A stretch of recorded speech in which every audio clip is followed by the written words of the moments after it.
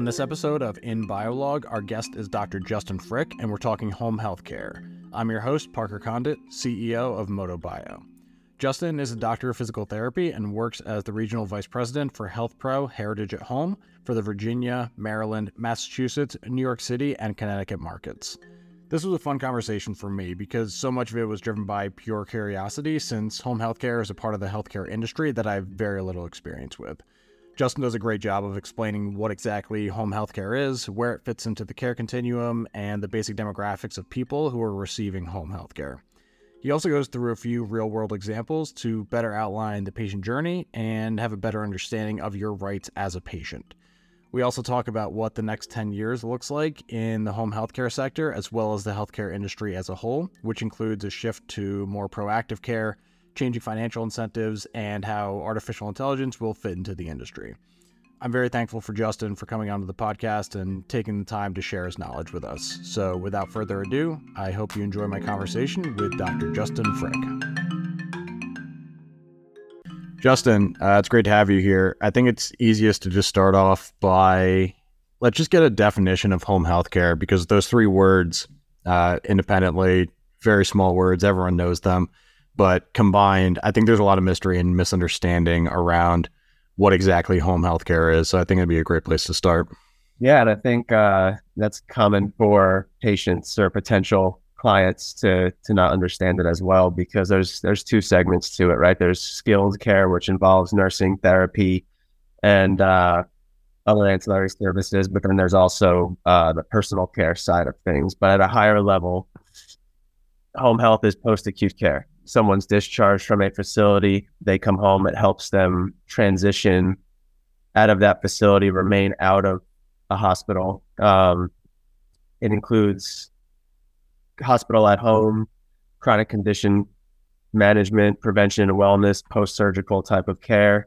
So really anybody who has had any kind of event that has resulted in a hospitalization or a placement into a facility, they can transition into home care. And within that home health care, it's, up to the doctor to decide what's most appropriate, whether it's nursing and therapies like physical occupational speech therapy, or is it just nursing? Is it just therapy? And then from there, the clinicians in the home can also determine if there has to be other services in and communicate that with the physician to get the appropriate services in the home.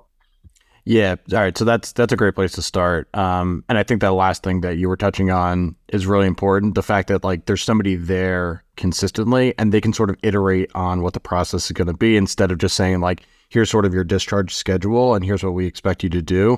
It's that might be the right plan initially, but things change, obviously. We're very volatile humans and things need to be adapted. So I think one of the big benefits probably that we're going to end up discussing is sort of the iterative and faster process of being able to make changes post-discharge.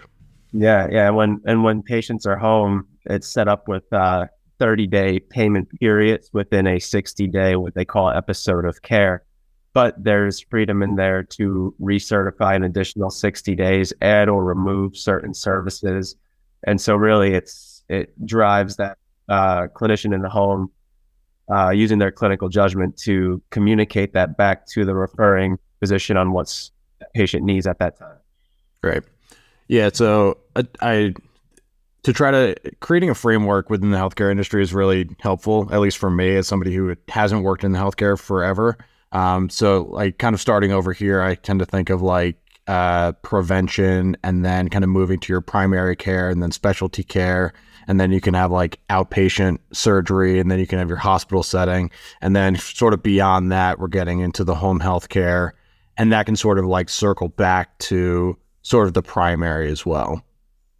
Yeah. In time. So I just kind of wanted to give sort of how I visualize a spectrum of care along this massive industry. Yeah, and that's pretty accurate what you're saying. There is a tie-in for prevention and wellness in home care. However, I'd say it's often underutilized, and it doesn't have to necessarily be just a general referral to help, manage a disease and prevent an exacerbation. It could be, somebody comes home from the hospital with a new diagnosis, but although it's more heavily on the nursing end, they might have a therapist in for fall prevention and education on how exercise, et cetera, can help manage their disease process. So part of what we'll probably get into later on is kind of my sticking point with how prevention really needs to be, more in the forefront than it is now, even on the post-acute end. Yeah, it's interesting that I'd never really thought of prevention. Like when I kind of sent over an initial topic list with you, and I had put prevention on there. I'm like, is that even possible? Because I kind of knew it was on like the post-hospital side of that spectrum that I was talking about. I was like, is there even a place for prevention? But I'm glad to hear that there is. But that's one of those things that's sort of like required. It's going to be a necessary change sort of across the industry if anything meaningful is going to happen from a financial perspective. Yeah, and much cheaper, right, on the prevention end than, after the problem happens, right? And so everybody knows that, but it's still underutilized. And some of the payment model changes and things like that have kind of changed the level of prevention we can provide. For example, back before 2020 in a previous payment model, therapy visits actually helped drive reimbursement. And so there were programs, one of which I'm certified in for Parkinson's disease, where it was a 16 visit program. Physicians, neurologists used to refer for, preventing the decline, right, of or the regression associated with Parkinson's. And now with some of those payment reform and whatnot, the 16 visits really isn't going to be covered, so to speak. And so now our Parkinson's patients are coming in and it's, okay, they've already had the fall. They've already had the injury. They've already regressed. Now we have to get them back to baseline. And so there's still prevention within that because we're teaching them how to prevent a future fall, a future injury. But at the same time, we've kind of been stripped away from the other end where we used to get those referrals prior to the exacerbation. Now it's trending more towards waiting till after. Okay, interesting. So I'm kind of reading between the lines. Were you basically saying that it was more of a fee-for-service model prior to 2020? Okay. Yeah. So basically it was certain thresholds of therapy visits equated to a certain dollar amount or for a particular diagnosis. And now the payment model is more of taking in where they're referred from, how early or late their episode in home health is, what their main diagnosis is, comorbidities, and then functional status. It creates, through an algorithm, a number that is how much that home health episode is going to be reimbursed for. And then from there, the home health company, the clinicians have to utilize appropriately so business can keep the doors open, but patient gets the care they need. Yeah. All right. I think we're going to have to dive into it now a little bit because I think everyone in this country can appreciate that. Something you're going to bring up is that healthcare is a business in this country. But I can appreciate what you were saying in that in the previous fee-for-service model, and fee-for-service is exactly what it sounds like. It's like if you perform X service, you're going to get this particular reimbursement, or if you do it X number of times, you're going to get that reimbursement times X, right? So it's a pretty straightforward way of billing. The problem is historically, fee-for-service billing has been for services, procedures, and like diagnosable disease states. Basically, there has to be something wrong before the provider can get paid. And this is something that now that I've gotten into the healthcare industry and I speak to a lot of people who are not in the industry, they say things like, why don't we just focus on prevention? And it's a good point, but you have to understand the financial incentives behind it. And the point that you're alluding to is that historically everything has been fee-for-service and there's been a variety of different payment models, and there is a shift from fee-for-service to value-based care, which is focusing more on outcomes and providers getting paid for better outcomes, which is a good driving force for prevention. But I think people do need to appreciate the fact that until we get there and during this transitional period, you have to have an appreciation for the fact that these companies and these providers it is still a business for them. Like, how much free work do you want to do every day? Not a ton, I would assume. So I wanted to bring that up now just so people can have an understanding of what you were saying when you were saying that, oh, you would get a lot of referrals because it sounded like a good reimbursement. They were like, they knew if they referred out, they would get reimbursed a certain amount. You guys would get paid pretty consistently for that Parkinson's program, which sounded like a good program.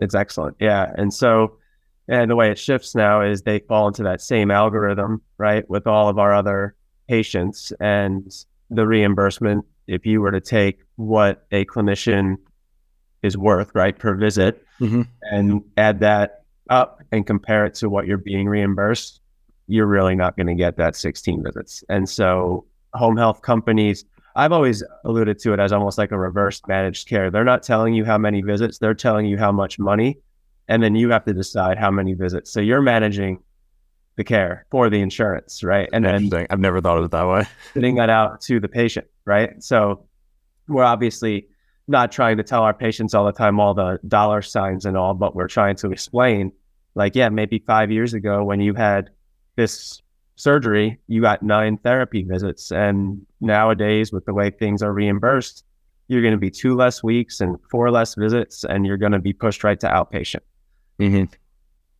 Because it's been reimbursed. Yeah. Yep. Yeah. So it is important to always keep in mind, like, what are the financial incentives in this? And I think one of the things that seems to be lacking in the industry, because it is such a big machine and it has to be, it's the biggest industry in the country, is there feels to be like a lack of empathy. Like, it feels like a very empty industry, because there are so many ways to make money. So a lot of companies have gotten into it, and there's a great way to extract money from the industry. It's a very lucrative industry. So there seems to be a lack of empathy from sort of the insurance and like provider side to the patients. But I always, there's a complete lack of empathy for patients understanding like how providers can be squeezed. And a lot of times they're operating in this financial model that they can't control.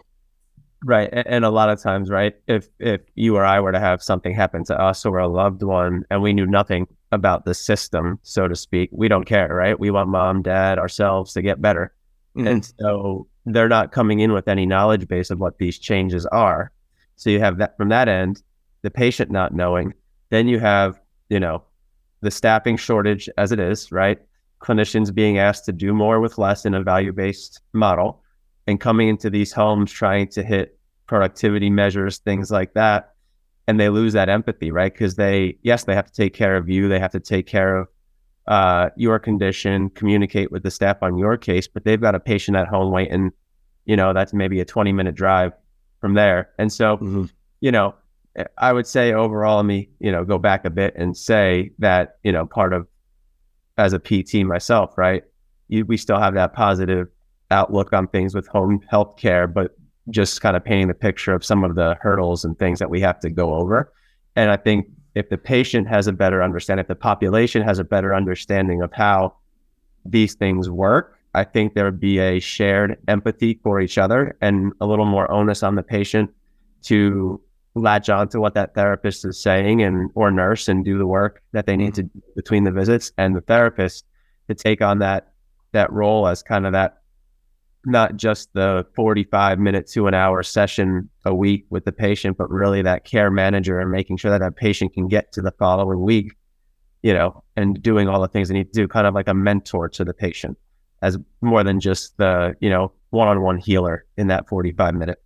Yeah, for sure. I'm sure we're going to keep circling back to this. But I just kind of want to keep sort of building out the model or like the view of home health. So like, what are the common demographics of people that you're seeing in this group?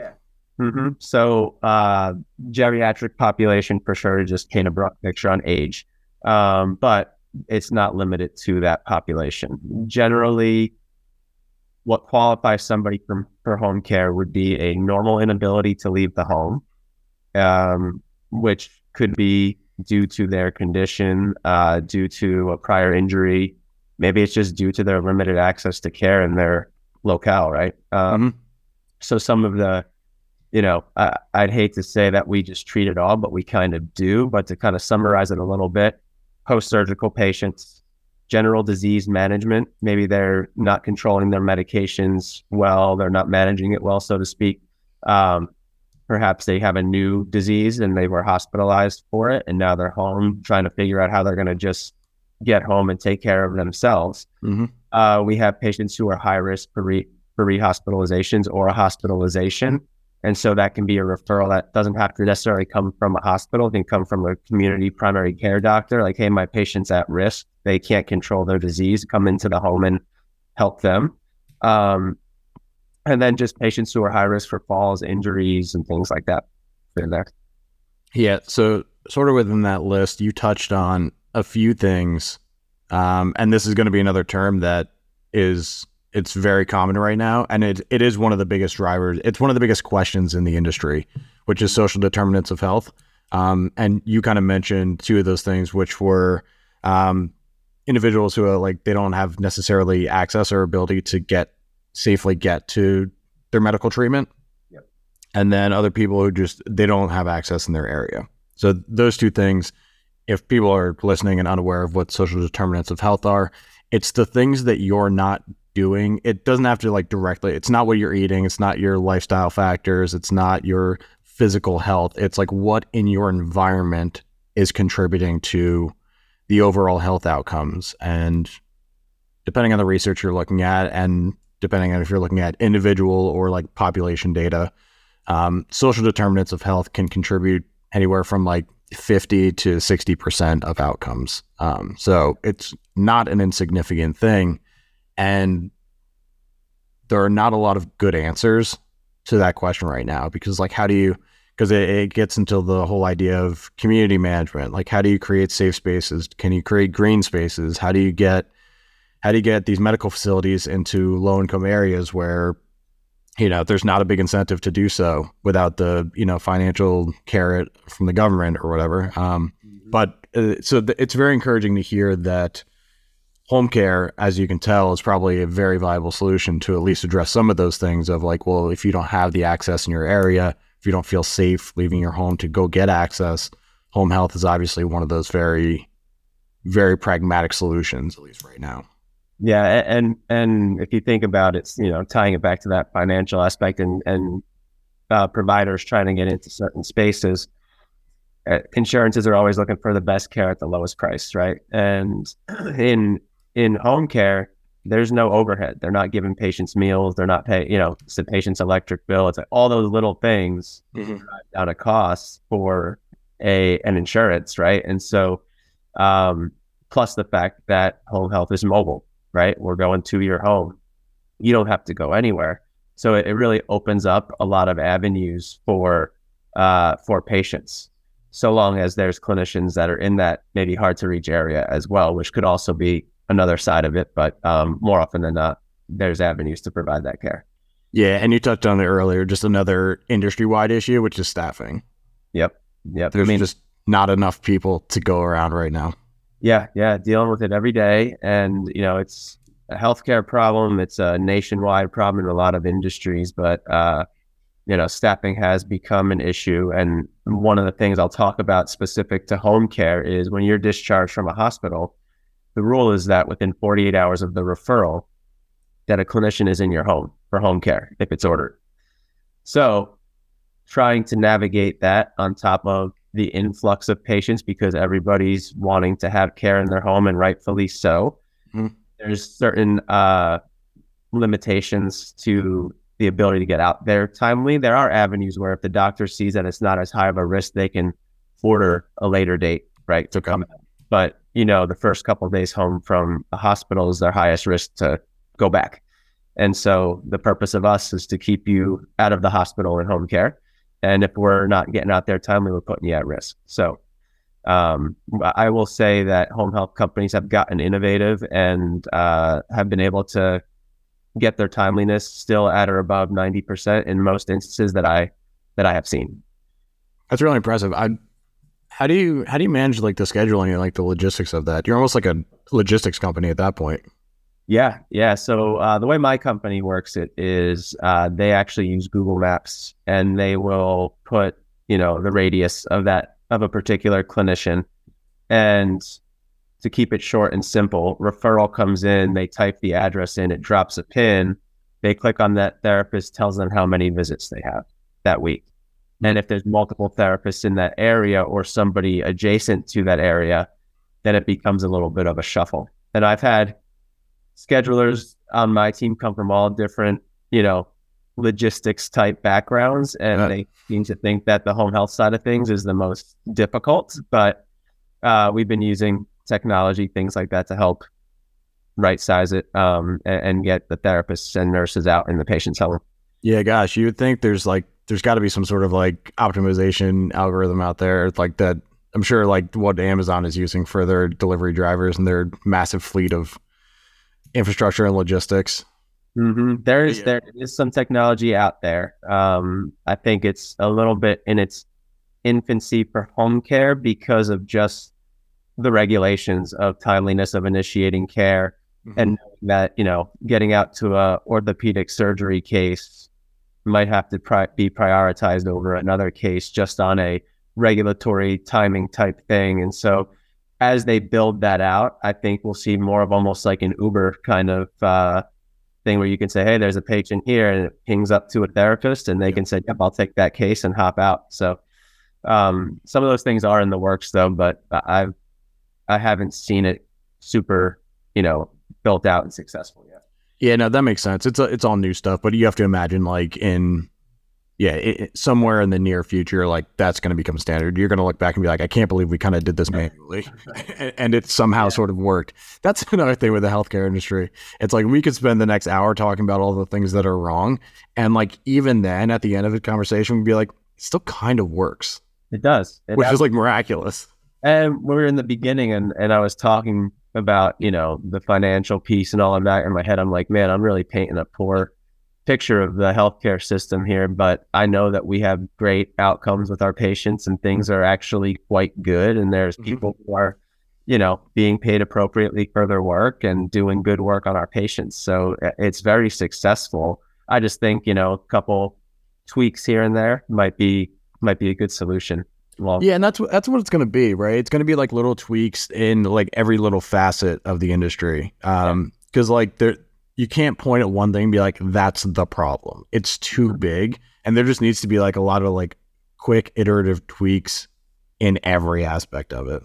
Yeah. Unless there's going to be some major overall like universal care, but I just don't see that happening. So I don't either. And what kind of, I guess, for some background for those who don't know much about the home health care, you might even see it year to year. If you're a frequent flyer, as we call certain patients, right? You might say, hey, last year when I had home care, it was a little different. Well, every October, and ironically enough, tends to be right around Halloween, they launch what's called the final rule. Like, what's going to be the rules for next year, right? What changes are there going to be? And so the way I describe it is Medicare always just moves the needle a little bit. And then home health agencies and companies have to try to adapt over the next 2 or month leading up to the new year, 1 to 2 months. Then they perform for that year. Medicare assesses the behavior and moves the needle again. And so it is little tweaks here and there over time. So yeah, some big overhaul, I just don't see it happening anytime soon. Yeah, definitely not. This is something, as I was kind of looking through your notes earlier, is home healthcare like a new phenomenon? Is it like a new treatment style, or I'm not even sure how to describe it, modality? I know what you're saying. No, it's been around. It's just hasn't been recently, or up until recently, it really hasn't been out in the forefront. Like, even when I was in PT school, and this is 2011 to 2014, there was very few courses that had a focus in home health, but it's been around. I mean, and it's dating back to, the days when physicians would come to your home all the time. And that was a while back. And now we're looking at, there was a period of time where everybody went for their care or they perhaps just didn't get it. But home health was always there. I just think people just didn't know it was there. Yeah. Do you have an idea of like when the growth really happened? Like obviously the pandemic sort of forced it into the forefront, but was there any momentum like leading up to it before then? Had there been like a change in reimbursements that were incentivizing that? I think as hospitals and physicians started to partner up and track metrics, we'll say from 2000 on, which of course, that as early as 2000 was way before I was thinking of what I wanted to do with my life. Yeah. there was a lot of changes where, there was not a fully shared risk, but there was a little more, pressure.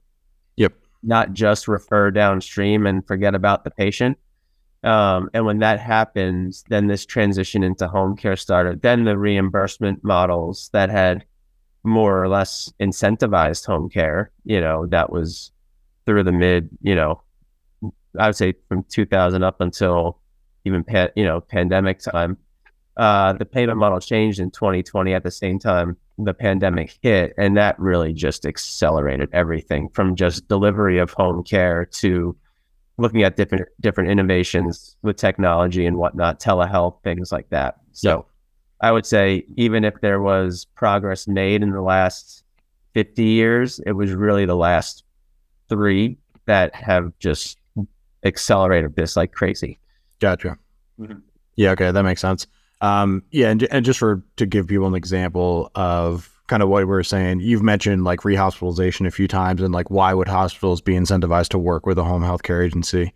For certain instances, there's lots of different rules and sort of like defined outcomes for these things. But if a hospital discharges a patient and that patient within X number of days for this certain procedure gets rehospitalized, they're either going to not get paid for that rehospitalization or it's severely discounted, or they're going to get penalized for their original hospitalization too. So there's a huge financial incentive for them to actually take care of the patients once they're outside the door as well. That's right. I just wanted to give that example because not everyone lives in this bizarre healthcare universe that we operate in. That's right. All right. Could we just go to your background a bit? Just kind of understanding like where you went to college, how you kind of got into this, and if this is something that was sort of on your radar for a long time. Yeah, it was. I always had it, I would say, through high school. A background in, exercise physiology was always there. I did start off going to school for biology, was looking at more marine biology, things like that, research type things with animals. And then after tearing my meniscus playing soccer for the University of Scranton, I had surgery, had PT, and I was like, wow, I'm back on the field quicker than I ever imagined. And it said, that's exactly what I want to do. So went through the whole program at the University of Scranton, undergraduate, and then the doctorate program. And then from there, like most clinicians, got right into an outpatient setting. And having the background in sports athletics, that's where I thought I would be going. But, during the outpatient time, I always had it in the back of my head to get into home health care, really stemming from when I was on a service trip. We did a home visit for somebody actually in Guatemala, and it was my first exposure to it. Loved it, stayed in the back of my brain. Over time, that first year of my career, I was trying to come to terms with what I really wanted to do as a PT. And boom, went on a couple of home health visits where I was living at the time in Virginia and just said, yeah, this is exactly what I want to do. So I went from wanting to be the next PT for the Jets to now taking care of, a whole different population. But I find it to be so rewarding. It's one-on-one care with the patient. You're in their home, so there's no simulating anything. There's a whole different level of caring that you need in the home, and I just gravitated to it. So that's how I got into the home health space. Yeah, it's probably important to note that in outpatient settings, you're generally managing a few clients at the same time, right? Kind of get them started. Here's your exercise. All right, here's your PT assistant over here. They're going to keep an eye on you. I'll keep an eye on you. Yep. And where I was at, we actually didn't have PT assistants at my outpatient clinic, so we were providing the treatment sessions as well. But outside of evaluation, you were always coming in at the same time as another patient. Yeah. And so it is, a couple patients at a time. So where I'm not passing you on to a PT assistant under my supervision, I was supervising 2 patients at the same time, bouncing back and forth, which, is a big struggle for a lot of therapists who get into outpatient care. Yeah. And like you said, like out of PT school, that's where a lot of PTs start. So like for that to be your first experience, is there a lot of burnout in the industry? Oh yeah. Mm-hmm. And every month we go over, resignations, reasons. I send out, exit survey. We're communicating with the staff. So even within therapists that work, within my network, Yep. there is burnout. In certain companies, whether they change their productivity standards or they change how they want care delivered, there's just a lot of downward pressure on clinicians, right? Less visits, maximize your outcomes, have to hit this productivity, financial components, things like that. Then you tie in the pandemic, right? Where you have these home visits, people were getting, laid off from outpatient clinics because, there was just not open clinics and things like that. So I think we've all kind of come out of that pandemic with a little bit of, burnt energy there. And I'm starting to see a transition, back to, that career satisfaction and things like that. But, honestly, there is high burnout, especially in those settings where you're asked to do multiple patients at the same time. Yeah, I can imagine. Just like the billing requirements are probably quite burdensome in those settings. Did you ever end up working with professional athletes? Never did. Nope. I always wanted to, but I would say, and I can't share specifics, but I would say that there was a former NFL player who I worked with in their home. At that time, they were in their 70s, so they were at the peak of their career. Yeah. So how did you're now on the management side, but I know you still work with patients. How did you kind of make that transition, or what drove you to make the transition from kind of being hands-on in the field every day to more seeing what you could influence from the management side? Yeah, it all started with when I got into home care, finally supervising PT assistants, right? Makes sense in home care, especially with geographical. It's easier to have a PT bounce county to county and eval and then pass to the local PT assistants who will have a higher volume of cases in that area. Mm-hmm. What a lot of home health agencies may or may not have, I would say more times than not they don't, is a therapy representation in their office from a management perspective. And at my first home health job, I was staff PT, and I just noticed a lot of clinicians were coming to me with questions or, things they wanted to see that could help improve delivery of care, and even identifying trends with our patients just being talked about in our, case conferences. I'm like, man, if we just had a little bit more input from the therapy end, I really think we can make some good change here. And I'm, grateful for the CEO of that company said, if you feel that there needs to be representation, draw it up for me. Tell me how that position would look. And, long story short, he stamped his approval on it. And that's how the management kicked off. And so it was more of a, hearing from clinicians that either I was directly supervising or just within my team who I just found this avenue that I can touch more patients from a management end than I can one-on-one direct care. So now if you add up all the patients in all the markets I manage, it pushes 2,500 patients. And where I might do, anywhere from 3 to 5 visits in a week, sure, managing the care for over 2,500 people, which is really rewarding for me. Yeah, shit, I can imagine. When you say therapy, do you mean like physical therapy, occupational therapy? Is it sort of like an umbrella term for those things? And sorry about that. I should have clarified. Physical therapy, occupational therapy, and speech therapy. Okay. Speech as well. Gotcha. Yeah. And are there always those three in like every home health facility or office? For the most part, yes. Yeah.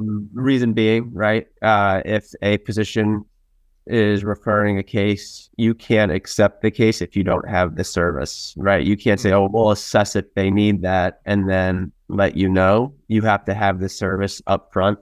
And so a lot of home health companies will. The difficulty with the speech therapy component is that it's the least amount of home health referrals, but one of the most valuable parts of care. And as a PT myself, I'm comfortable saying that. The problem is, though, is that it's tough to maintain full-time kind of work for a speech therapist. So we often see speech therapy kind of as a per diem type role within different home care companies. Yep. And then they work for a few companies, get their referrals in their area. So, but not every case gets every discipline. And actually they can utilize not only, the evaluations from the ordered clinicians to determine if others are needed, but also they can case converse and determine, all right, well, in this case, it's really more occupational therapy driven, so we can remove PT from this case. Got you. Okay. Yeah. Cool. Where do you see yourself going kind of in the future for your career? Yeah, I've had a pretty quick trajectory up into this time in a regional vice president role. It helps when you can start off by making your own role. Yeah, right. It's a good way to do it, though. Yeah, and if Johnny's out there listening, thank you. You know who you are. But yeah, I see myself going down the road of, climbing up to executive level at a home health company. A little background on the company I work for now. It's actually a therapy group that works with home health agencies to provide their therapy services. So my management is specifically with therapy at this level, but it does tie in different consulting type services and, general agency management type services. So I've got a background in a lot of different aspects of it. I would love to see that climb into an executive level, whether it's with one home health agency or with a therapy group, so to speak. But I don't see it. I don't see this being my end game. And if we get down the road and I see the opportunity starting my own home health company, could be something, or just a concierge type therapy. Mm-hmm. Yeah. I always like hypotheticals. So like if you started your own company, like what would you be able to do differently? Because like that's the benefit, right? You get the flexibility of kind of getting to do things that you might not be able to do in your current capacity. So like in an ideal scenario, if you were kind of running your own maybe staffing agency for these home health companies, what would you want to be doing differently? I actually don't know if I'd get into the staffing model like I'm doing with my current company. I think I would get more into a service that can provide some of the things that we just can't under traditional Medicare home health model, right?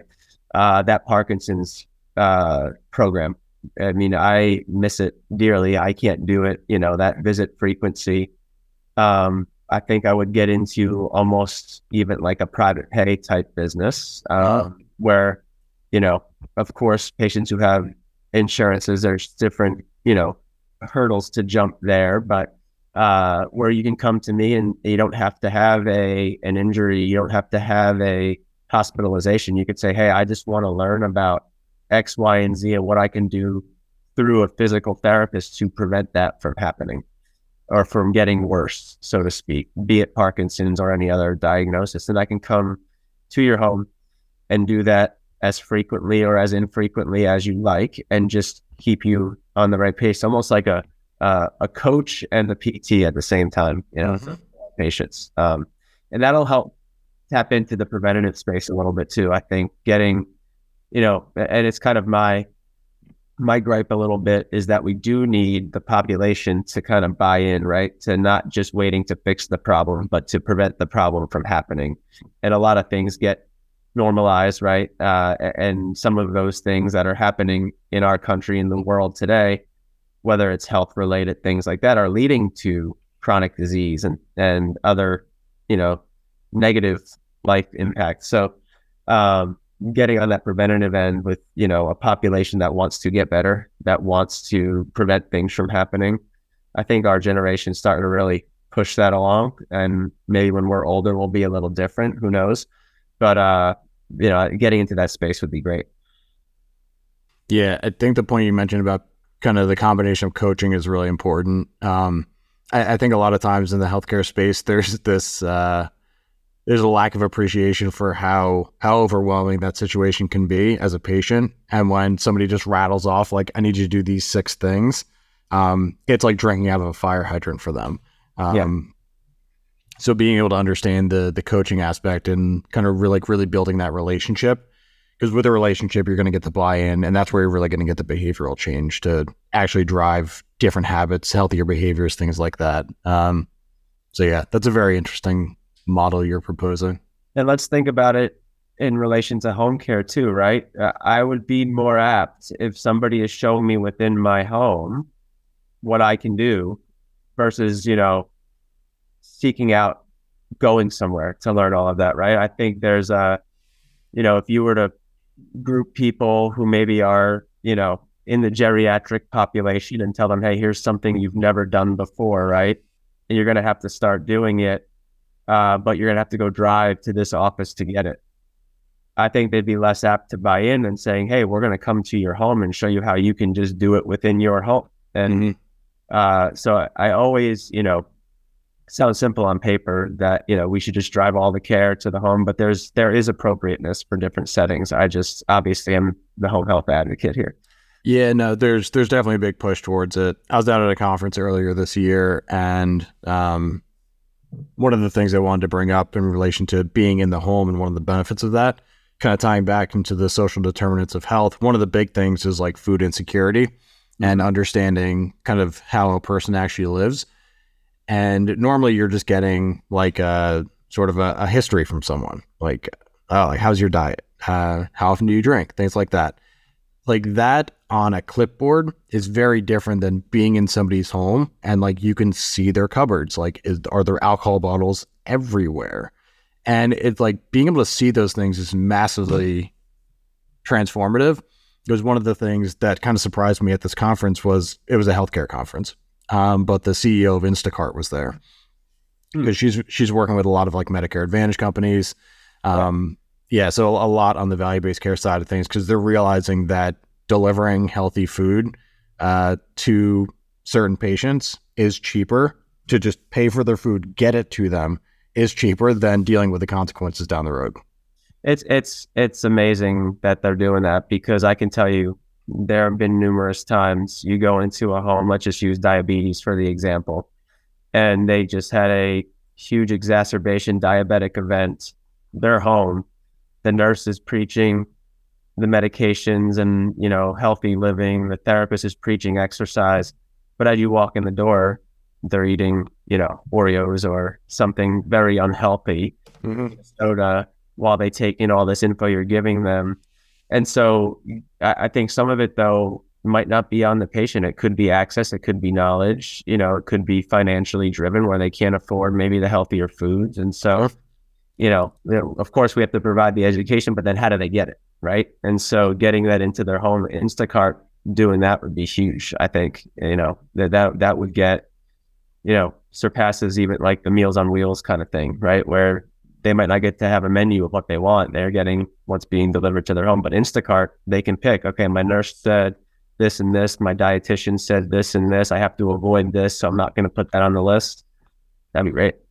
Yeah, it's very interesting to see that, and just it kind of opens your eyes to be like, what other interesting technology partnerships are available that you might not think are going to be obvious. Instacart was one that really opened my eyes, even though like you start talking about it, you're like, yep, that totally makes sense. Absolutely. It'll be interesting to see, and I don't know if they talked about it, like how they could even get in cahoots with the insurances, right? And how they'll get maybe some sort of financial gain from it to where they're going to want to do it and do it more. I'm sure there is. Like there's so many tax rebates. Like you have to be like an actuary and a tax professional to truly understand a lot of these incentives. Like I see these companies and like they're very successful and they're like, we treat the sickest and the poorest, and they're doing really. I'm like, how are you doing it? But there's like, it's because the government's incentivizing, like we need to get this population taken care of in a very specific way, and they know how to read those regulations. Like we're going to build a company around this regulation. Mm-hmm. Do you have any examples of like case studies of sort of like the home health setting? Just kind of understanding like how somebody like leaves a hospital and what their care path looks like. Yeah. So You're wanting it like from exacerbation through hospitalization straight to home care, and then what pursues after that? Yeah, I mean, even just like from hospital to like what happens after discharge. Okay, got it. So when a patient's leading up to discharge, they have to get signed off by, the nurse, the therapist, the doctor. The discharge planner is the one who's going to be, quote unquote, placing the patient into home care. But what patients often miss is that they have the right to choose their home health provider, but they might not know, right? And so I wouldn't have known. Yeah, right. And so it's funny because when we initiate home health services, and we actually tell the patient, part of your rights is you have the right to choose your provider, but by signing this form, you're choosing us. So they're not, the hospitals are required to provide a patient a list. Here is our preferred providers, and also going to have to start also showing them some outcomes, which will be beneficial, right? Because, if you see that Justin's home health company is, 3.5 stars out of 5, but Parker's home health agency is 4 stars. Well, I'm naturally going to think to pick Parker's, right? And then if a family member wants to get granular, they can go ahead and look at, specific to what outcomes my loved one needs. So the discharge planner provides that information to the patient, but more times than not, and especially exacerbated during the pandemic and staffing shortage, there's also boards where the hospital will say, hey, we have this patient, and all the home care providers can log in and pluck the patients off if they have services that are appropriate. Mm-hmm. And then they'll tell the patient, you're going to be placed with this home health agency.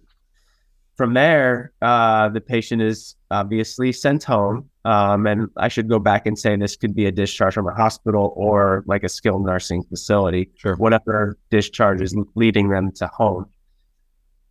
There is that window of time that is a huge risk where the patient is leaving the hospital and coming home with absolutely no guidance besides hoping that amongst this whole life-changing event, they remember everything they were taught in the hospital and the packet that they're given from the hospital on their way home.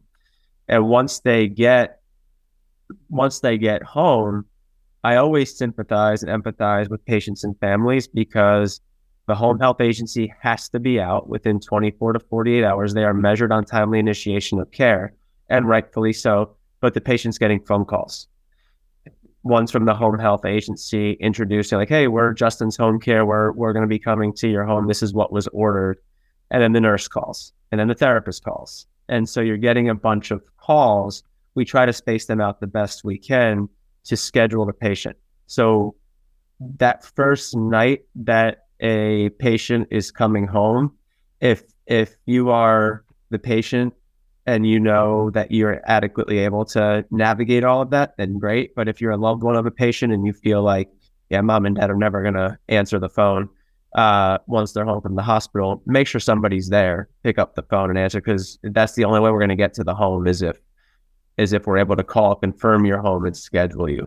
Yep. And once you're in, that nurse therapist will come out and evaluate you and then set up a care plan from there in which you're given a frequency of how many visits and how long you're going to be on for home health services.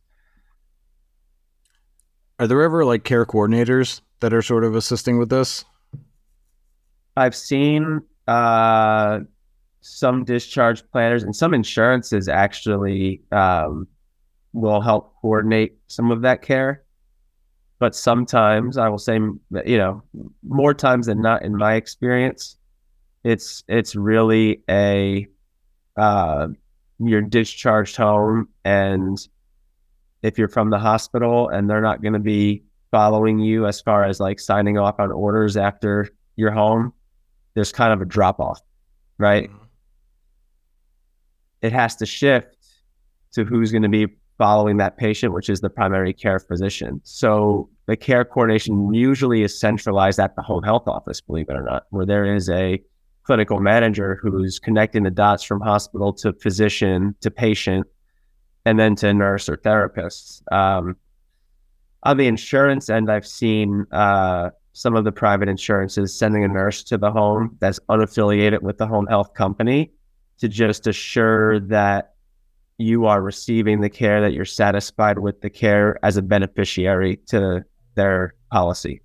Interesting. And then they'll communicate back to the home health company if there's any dissatisfactions or things like that.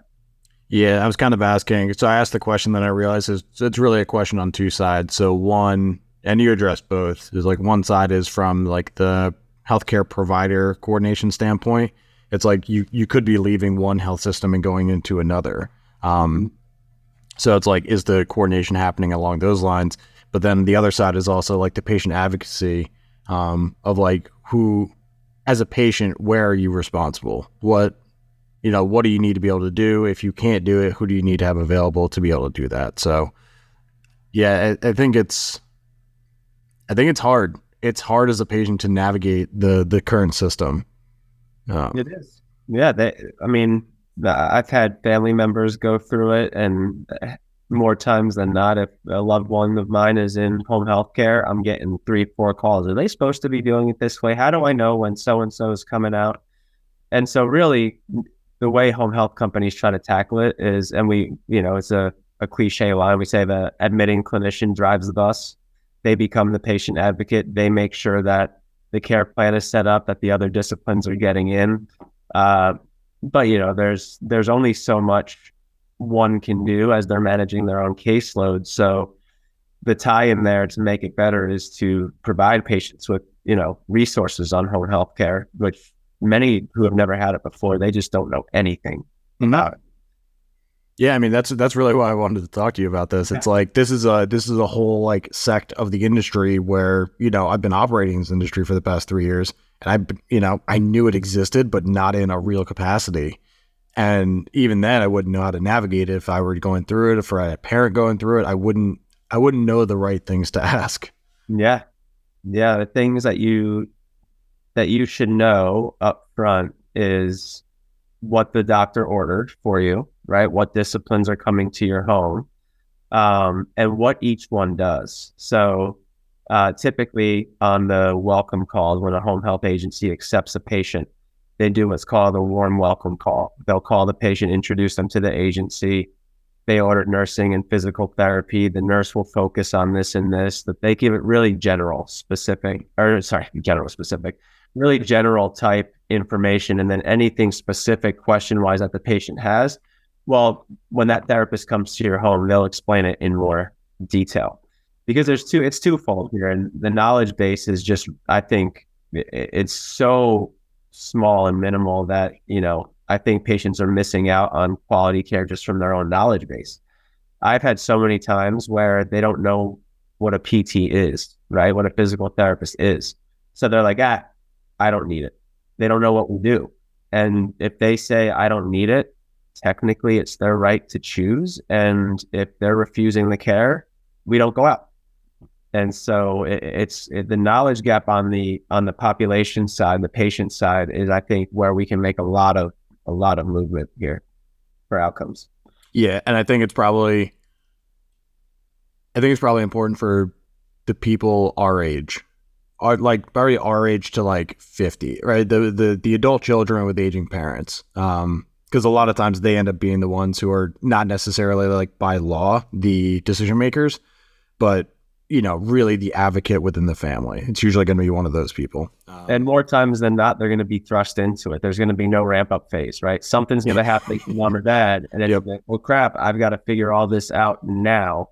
And, right, the elderly population is going to continue to climb over the next couple decades. Mm-hmm. And B, and something that's not often thought about is there's a lot of, you and I are a prime example. We don't live, where we grew up, right? Whereas in the past, a lot of people did. And so for me, being in Pittsburgh, mom and dad are 6 hours away,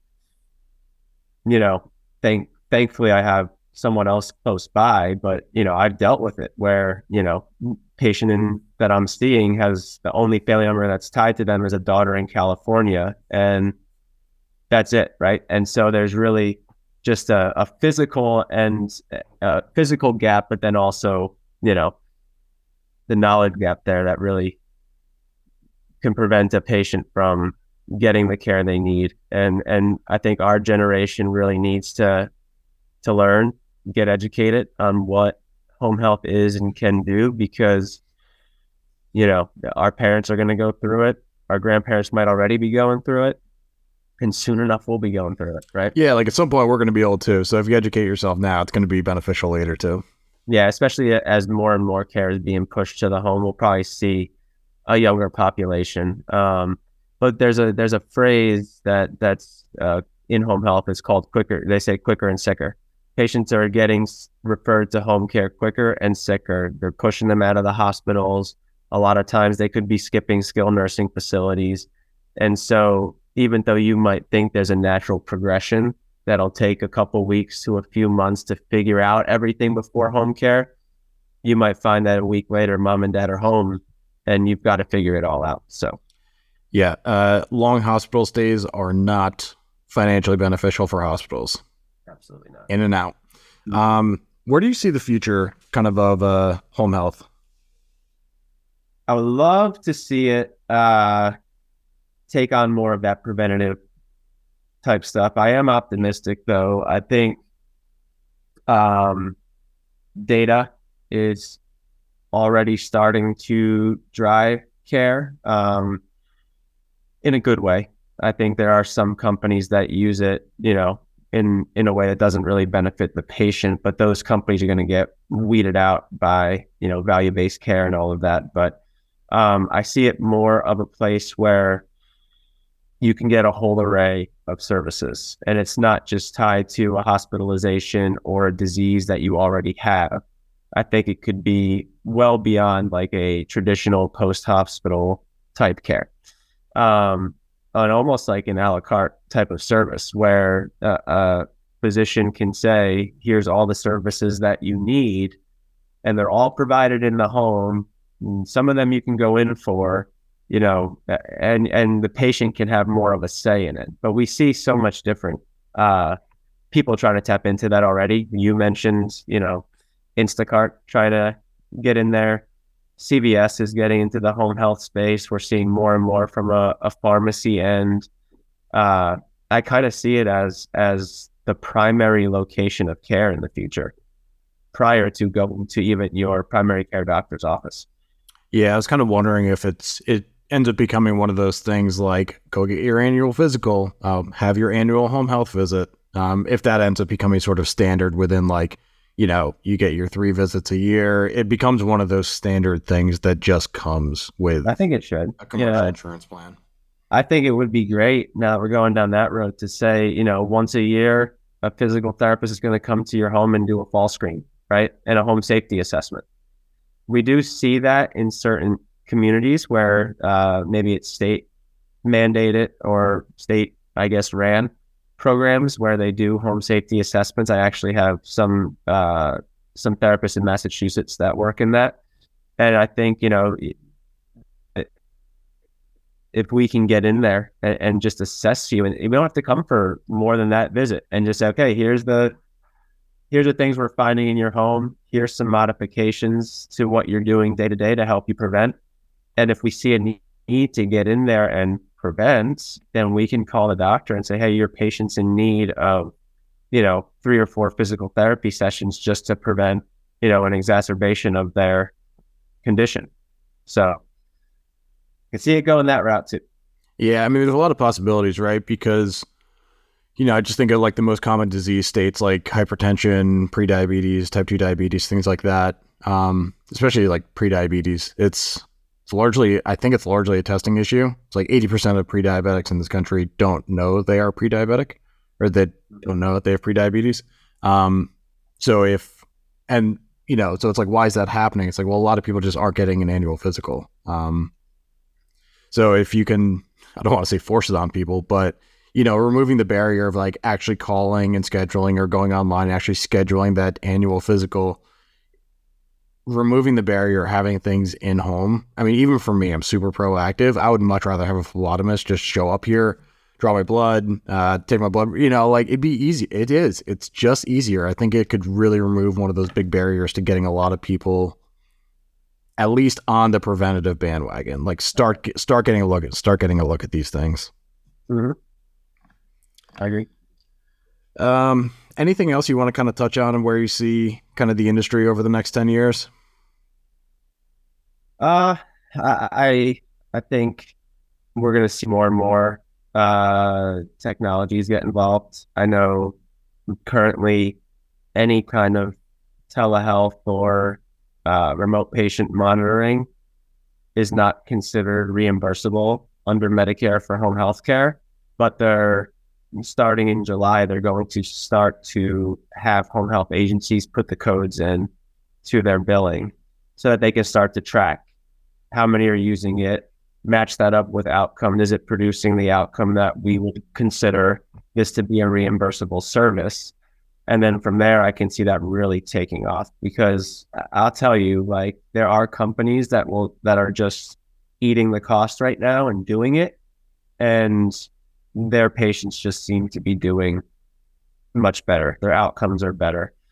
One of the first questions when I'm on like a high risk call for a subset of patients is, all right, Mr. Smith, he's high risk. He just got admitted. Did he sign up for our telehealth service or our patient monitoring service? No. Okay. We have to make sure that we kind of push that, because we've got to get out there to see him. So I think that's where we're going to see a big change. And if home is going to become the mainstay of care, we have to connect the dots with technology. It's going to help tap into those that might be in very rural parts where it's even hard to get a clinician out. Mm-hmm. It can help those patients that just can't get out and they're relying on right now an exacerbation to get them to the hospital to then get the care in their home. I think if we go the technology base, we're going to really see some movement. And that's where I definitely see it happening. I don't think it's if, but when. Yeah, definitely. That actually surprised me when we first started talking about this, because like I knew the frequency of home health visits was like pretty high, a few times a week possibly. And you said you were like, oh, it'd still be beneficial to see somebody's step count in between those days to make sure they're doing what they say they're doing. The frequency surprised me. I'm used to like, oh, a person goes to see their doctor every 6 months. Yeah, we need some visibility in between then. But even in between a few times a week surprised me. Yeah, typically they'll, let's just talk about a high risk patient, right? They have a lot of comorbidities. They're just coming home from a exacerbation of a condition. Home health agencies will try to get that patient seen on like a front loaded type basis, where they'll do a majority of the visits that first week and try to, in a perfect world, separate it out on separate days. But you're also subject to doctor's appointments, the therapist schedule, the nurse's schedule, sure, new patients coming in, the logistical part we talked about before. But even with that delivery, we do see that some patients, that one day that we're not there, something happens and they're gone to the hospital. And home health agency is on the hook for, preventing that. And right now, the telehealth visits, the remote patient monitoring type telehealth visits, by rule, cannot take place of the physical visit. So if I order as a PT 2 visits a week, anything I do on that telehealth type end is in addition at the cost of the home health company, so to speak. Mm-hmm. And from the first week, though, it tends to taper down to, once a week for certain services and things like that. It's a very selfish question. So one of the features we're thinking about building is like in a way to like alert your healthcare team. Like, do you have any way, like, so you used an example of a high risk patient who on an off day went back to the hospital.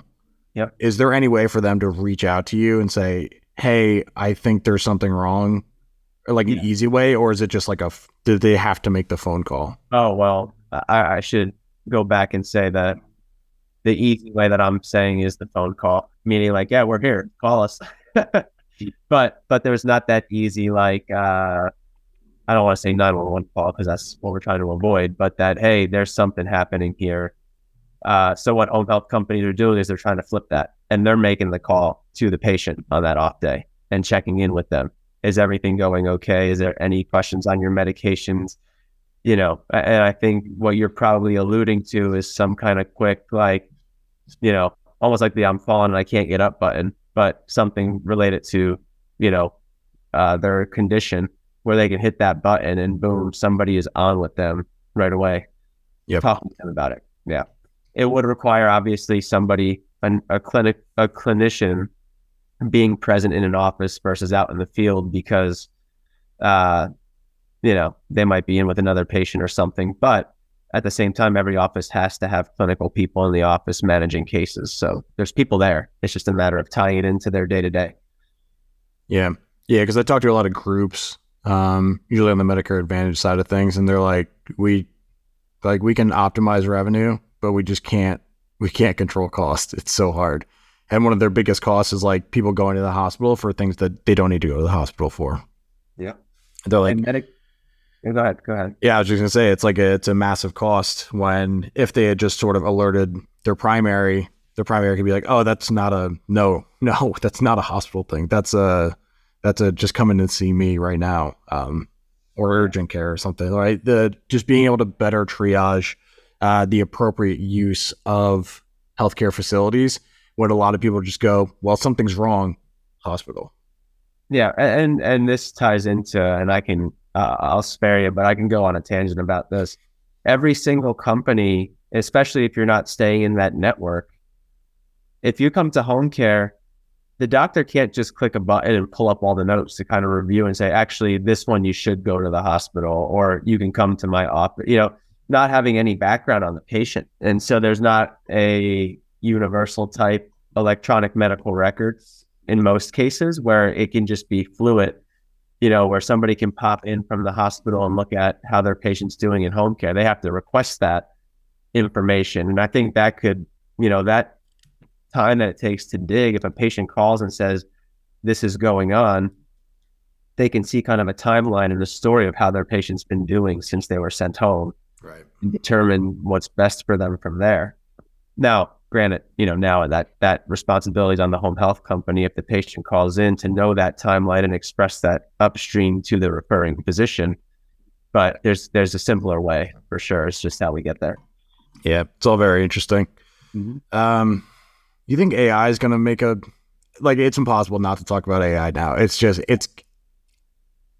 think it's going to change things the way the internet changed things, right? Tons of jobs are going to go away. Whole new industries will pop up. But where do you see AI sort of integrating itself into maybe healthcare, if you want to talk about it that broadly or specifically within home health? Yeah, I see AI being a part of it. And I think all of us are kind of having that shock effect right now, because at first I was like, oh, this is cool. I can open up chat bot or whatever it's called and type in, hey, tell me a story about this, and boom, the story's up there, or, and boom, it's done. But now there's that scared effect. I was just watching the news yesterday where the CEO of one of the AI companies is begging the government to regulate it because of how it can spiral out of control. But I think once we get to that point where we, kind of like the internet, when we know what it is and what its capabilities are, I think providers could use it as a, they should embrace it. They should use it as some kind of assistant, some kind of performance enhancing drug, so to speak, as a clinician. Because, and I'll share the example that I share with you in my notes. I was at a conference in New Hampshire. It was a home health conference, and that was the first topic. Boom, right in your face, AI, remote patient monitoring, all that. And they were talking about embracing artificial intelligence because it's coming. It's not going to stay away from healthcare. There's not a single clinician that will say, oh, this is great, it's going to get my hands off of patients. We want to have our hands on patients. That's why we got into it. But for the example that they went over, there was a provider, a physician, dermatologist, and the AI software. And they assessed the same group of patients for melanoma. The provider, the physician, caught more melanoma than the AI. It was 95% caught by provider and 90-ish% caught by the artificial intelligence. But when you combine the two, they caught 98%. And so the whole vibe of it was, wouldn't that be great to have that second set of eyes and help that extra 3% of people? And that's where I can kind of see AI going just in healthcare in general, on being able to, enhance the ability of the provider to catch things. How many times do we even say, like, do you hear like, oh, my physician didn't catch this on the MRI or didn't catch this on the X-ray? I was sent home once, being told my leg wasn't broken, and that was sophomore year of high school, when I broke my leg in soccer. Yeah. And I was sent home. It's not broken. And the next day I couldn't get off the couch, and they said, oh yeah, there is a crack in that bone. So I can see it kind of enhancing things. On a physical therapy end, it's interesting because, and maybe it's a little bit of my PT ego and not wanting to embrace it just yet, although I'm fully ready to. I don't see how they could have that AI could have that hands-on kind of touch that we do. Mm-hmm. But I think it's a great way to offer up other avenues of providing care for the patient, because not every patient's going to go down that same protocol and get the same result. So maybe like almost like a, if this, then that type of thing with AI for a clinician. And then that just becomes ingrained in our brain as a PT. Now we're enhancing our ability, and AI just continues to be guiding, when we're in those tough situations where currently we might say, patient's making no progress, we need to discharge because insurance won't cover any more visits if there's no progress. Maybe there's something in some kind of research deep down that we've never seen that AI can pull up like that, and boom, hey, have you thought of this? Yeah, I mean, all like the clinical applications, I think they're all really interesting, and like every provider is going to have their own idea of like where it can help, where it might be dangerous, things like that. I think because like the administrative side of the industry is so heavy, yeah. I think AI can like help replicate or like increase the leverage on a lot of these companies, where like you're already talking about how the first day home for somebody who's like going to be getting home health care can be overwhelming with the amount of phone calls you can expect and things like that. One of the interesting things is, it looks super creepy right now, but is like AI avatars and being able to do like voiceovers. They look like mannequins right now, but the fact that it's there already, a lot of like staffing companies are using these for trainings, because instead of a person having to record a whole training video, you can just type it in, the AI does it. And then if you need to change anything, it's not paying the actor again, it's not paying the videographer again. You just change the text. And so it's like, it's on things like that. It's like, how much more leverage can a company have for things that would normally require a person to do? And like, how many more additional resources can a company create at like $80 a month for this type of software? I don't know. I think there's a lot of interesting things around that. Yeah, there's also on the, we could talk about like the scheduling piece with therapy. You asked before, like, how do we logistically figure that out? Like, I feel AI could really play a huge piece in that and help therapists make schedules, maybe even disperse communication out to patients, which avoids a therapist calling every single patient. It kind of, it can go on forever. I do want to talk about one thing on the opposite end where we're seeing it already infiltrate the space is insurance is using AI for reviews of claims. And I forget where the article was from, but it was in relation to skilled nursing facilities being overburdened with what are called, additional documentation requests, because these charts are leaning towards denial, and they're having AI skim through a million more charts than a single person can, right? Yep. In a short period of time. And so what's happening is, this huge rush to get this all taken care of, and insurance is putting more pressure on that end. In one way, I like it because maybe we're going to catch some providers that are fraudulently billing and things like that quicker. But on other ends, I could see how it's currently overburdening, humans. Sure. So there has to be a middle ground, because I see a place for it. Like, it would be so great to say, because Medicare claims can get so backed up. Like, the AI can review 1,000 charts in 10 minutes for you, get those out, and and maybe that's a pipe dream even for AI. But those charts can be reviewed, build, and maybe it could be on the home health agencies and like, making sure that everything's in place to send a claim out to Medicare. Maybe the reviewing happens on the front end with AI. Mm-hmm. And that can really assist. So every time I hear something negative about AI in relation to healthcare, there is a positive twist to it if they can just make it work in just a little different of a direction. Yep. Yeah, I mean, it's a tool, right? Hopefully it's a tool that we can end up controlling in the long run, but it's a tool, and it's just going to be dictated by how people want to manipulate that tool. Yep. Yeah, I think there's a lot of really interesting possibilities around it, though. Yeah. I got a few more questions if you've still got time. I've got time. Cool. Anything you want to share, like you've changed your mind about? I think it's always interesting to see how people's mindsets sort of change and shift over the years. Yeah, I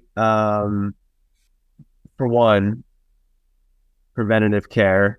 I just, like, if I'm being honest, like up until I started practicing, I really, especially practicing in home health, I really didn't think of preventative care as like, that's where we need to go. So my mind has shifted a lot in that regard, that we're wasting a lot of money and resources just continuing to fix the problems as opposed to preventing them from happening. And it just makes sense, right? Like, it is so much cheaper to do those 1 or 2 wellness checks, prior to anything happening versus the 8+ visits that are going to happen after you've already, been in the hospital and ran up your hospital bill as well.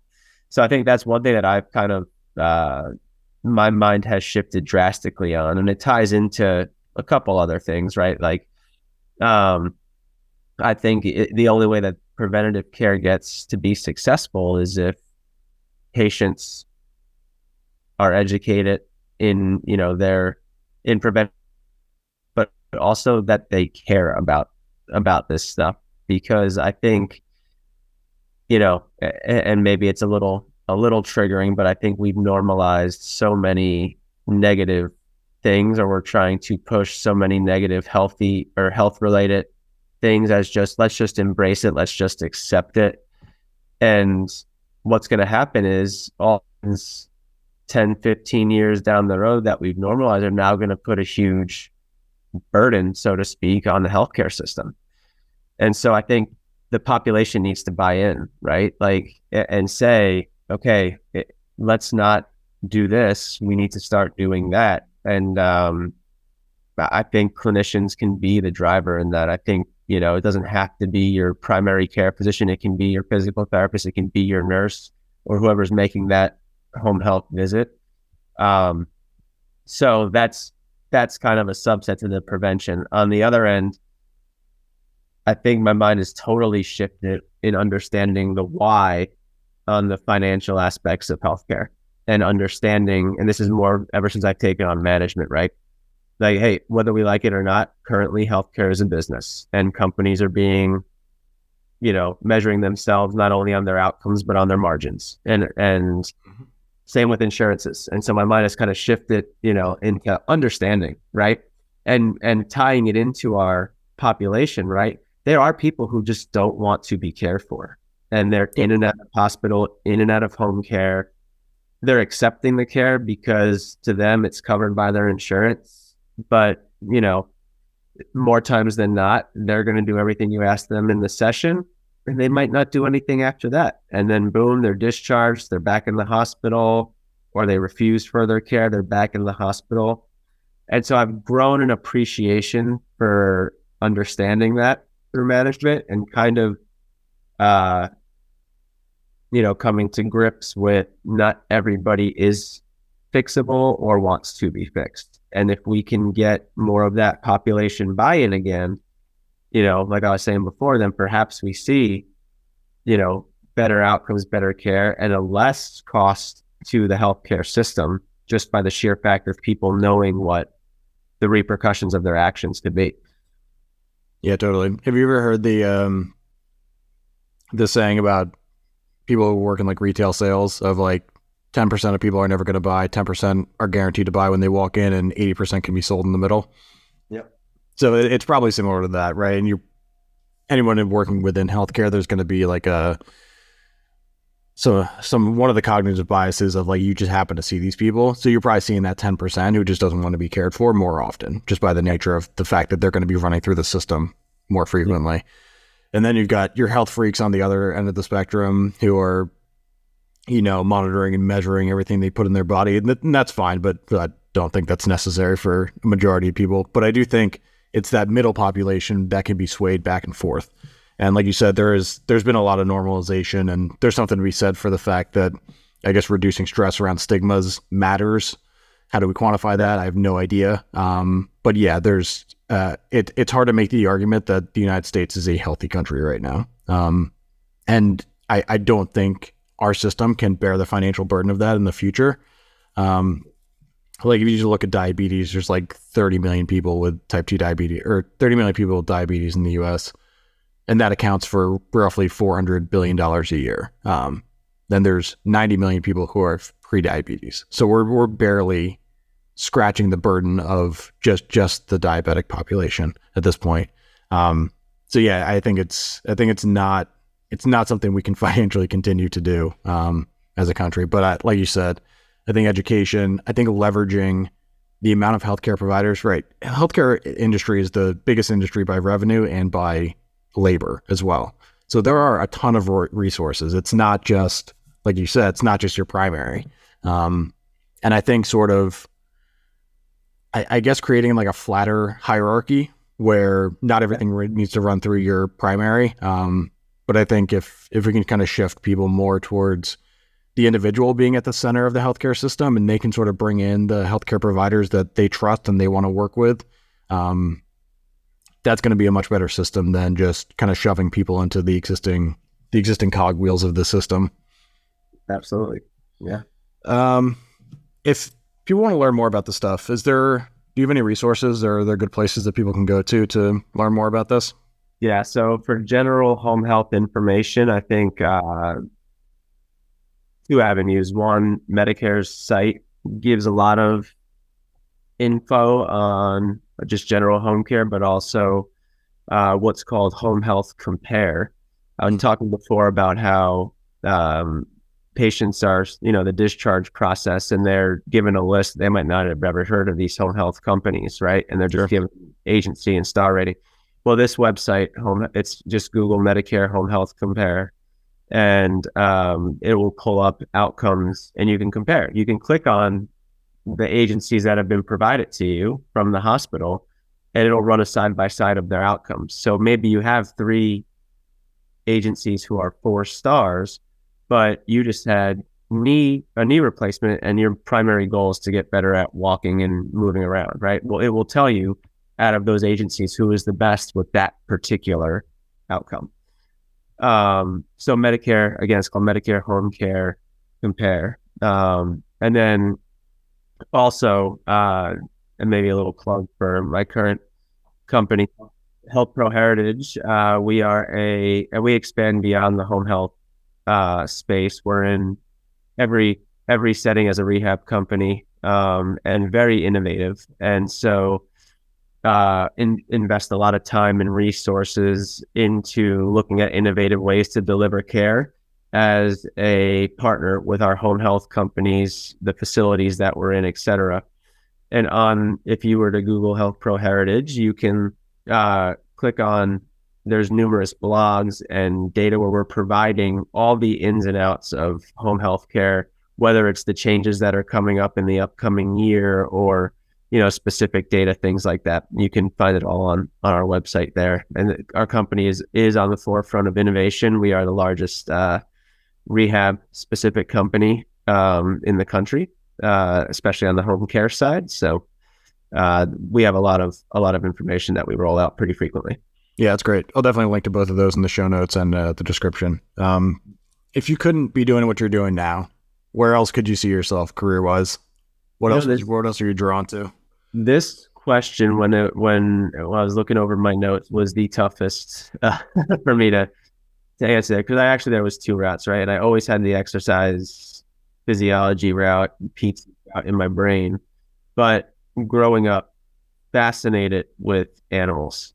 So initially, my mind was going to when I was a freshman, and I was going to go look at marine biology, things like that. But growing up, I was like fascinated with Jane Goodall, gorillas, evolution, all of that stuff. Like fourth grade, talking evolution with my parents. Um, I could definitely see myself still in that arena if I wasn't doing PT, going out there researching animals, to keep it simple. Yeah, definitely. Kind of gathering how we come to be where we're at today, and why we are the way we are, I guess, is a good way to put it. It's a fascinating story to explore, right? Yeah. And I so much is untapped there, and hey, who knows? Maybe there's a tie into healthcare somewhere along the lines with that too, right? How we function as human beings. But the other avenue was soccer coach. And just a short story here, I maybe stupidly put all my eggs in one basket for PT school, applied to one school, the school I was at, that had guaranteed seats. And so there were only 3 spaces open. They just opened that year to a national application system. So really took a risk and did not apply elsewhere. Luckily got in. But at the time, I actually was exploring and had an opportunity to do grad assistant with soccer, to be a coach. And not at my university I was at, but at another one. And so always loved playing, I still do. But soccer coach would be the other avenue I'd go. I could see both of those for you. Yeah. If people want to get in touch with you, how should they reach out? Yeah, LinkedIn is probably the best way to find me. Justin Frick. If you have to search by a location, I'm out of Pittsburgh right now. I've just moved here recently.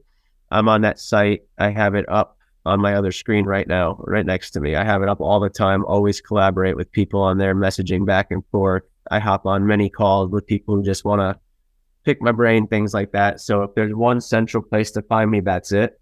And then, we can schedule time to talk, or you can just send me messages right on there. Great. Yeah, I'll definitely link that as well. Anything you want to close out with? We covered a lot. I'm sure I could talk to you for another few hours about this stuff, but just try to wrap it up there. Sure. Yeah. And I'll just tie it all back into, there's a lot of discussions for, people that are listening, right? That we talked about things that might paint a picture of a little bit negative, but hope for the future. But there is a lot of positive right now in the care that's being provided. It's just navigating the system that we're in. So it's got to be said, reiterated, that, all of the people who will ever provide care to you, they're operating for a business right now, because healthcare is a business, and all the way up through the government, right? The spend on healthcare is climbing, and they're looking for ways to reduce that cost. So whether we agree with it, don't agree with it, that's neither here or there. That's the system that we're in, but we can always advocate for change. And I think, platforms like this help educate people in what's going on in the world, in the industry, in this country. And so continue to educate yourself. And as we continue to see this evolve, whether it's, regulatory or reimbursement models, we have to adapt to that, and we have to figure out ways to make it work. Like I said before, it seems like every year they just move the needle a little bit and then see how everybody behaves and reacts. And I think we're going to get to a place where there's going to be that make or break moment for the country, for the industry of healthcare. And so the biggest missing piece is that knowledge gap by the population. And so find ways to educate yourselves on not just how do I prevent this disease, but, if something were to happen, what are my options? And then I'll leave it with, just in relation to our most recent, couple of questions regarding AI, like technology is going to help providers drive best care. If you're a provider listening to this, my advice would be get to know it, get to embrace it, because if you don't, you're going to get left in the dust. It's coming, and you're going to have to do it. So other than that, that's all I got. Yeah, 100%.